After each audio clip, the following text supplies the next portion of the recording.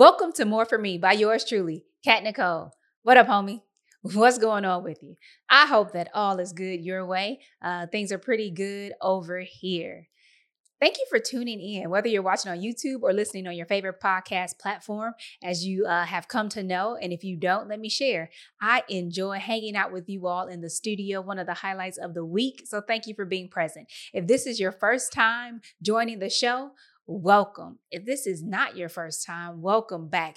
It is an honor and a privilege to be here with you, no matter how many times you've come this way. So I say thank you. More For Me, we come here every week for your eyes and ears. And I love to share my experiences with you, past and present.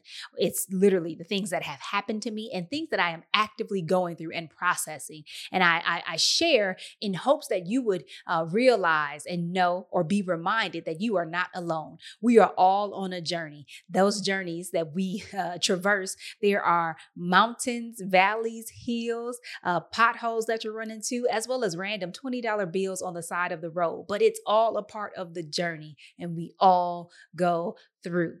In addition to that, though, I want to let you know that on this journey, we are headed towards a destination of more that God has for each and every one of us. Like literally, I believe that God wants more for me in this life, and He wants the same thing for you.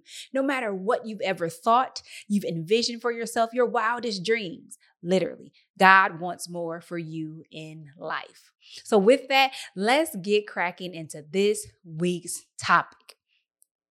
The episodes in general, they aren't long. I don't like to stretch it out and go too long, except for the interviews that we do on More For Me at times. Those have a little bit more length, but I like to keep it concise, something short and sweet for you to digest and marinate on, that doesn't consume too much of your time, but it's enough of that to give you a little kick for the week, keep you pushing and going. But this week, I'm just here literally to encourage you. They say that it's better to give than to receive. And sometimes I find myself looking and or hoping that I would be affirmed or encouraged. And so on today, I bring to you affirmation and encouragement. Keep going. In the Bible, it speaks about how God will leave the 99 for the one. And so I've always recently, let me not say always, I recently began to encourage myself in the fact that just like my God, I do it for the one. And so I want to encourage you to keep going.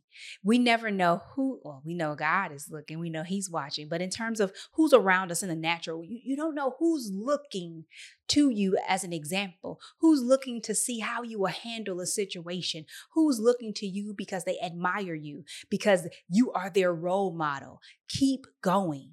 Whether it's just the way you live and how you model your life, or if it's in your very specific assignment and the calling that God has on your life.